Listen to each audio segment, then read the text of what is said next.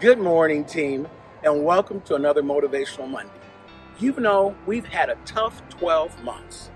Some of you have been working from home and have not been able to gather and socially interact with your peers, while others have had to homeschool, and your children are having cabin fever. We are in one of the most toxic political environments in the history of our nation. And finally, for 12 months, we've had to deal with the COVID-19 pandemic.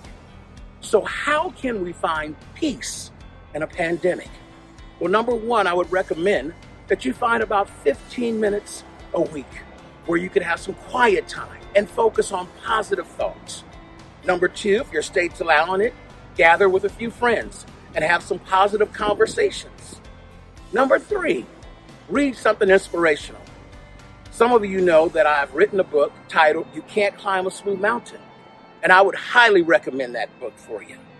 Number four, if you could catch a beautiful day like today we have in Texas, take in some nature, go to the park, have a walk. And finally, April 1st is going to mark opening day for Major League Baseball. So maybe you'll just go take in a ball game. Do all you can do to make it a mountaintop day, and bless you and yours.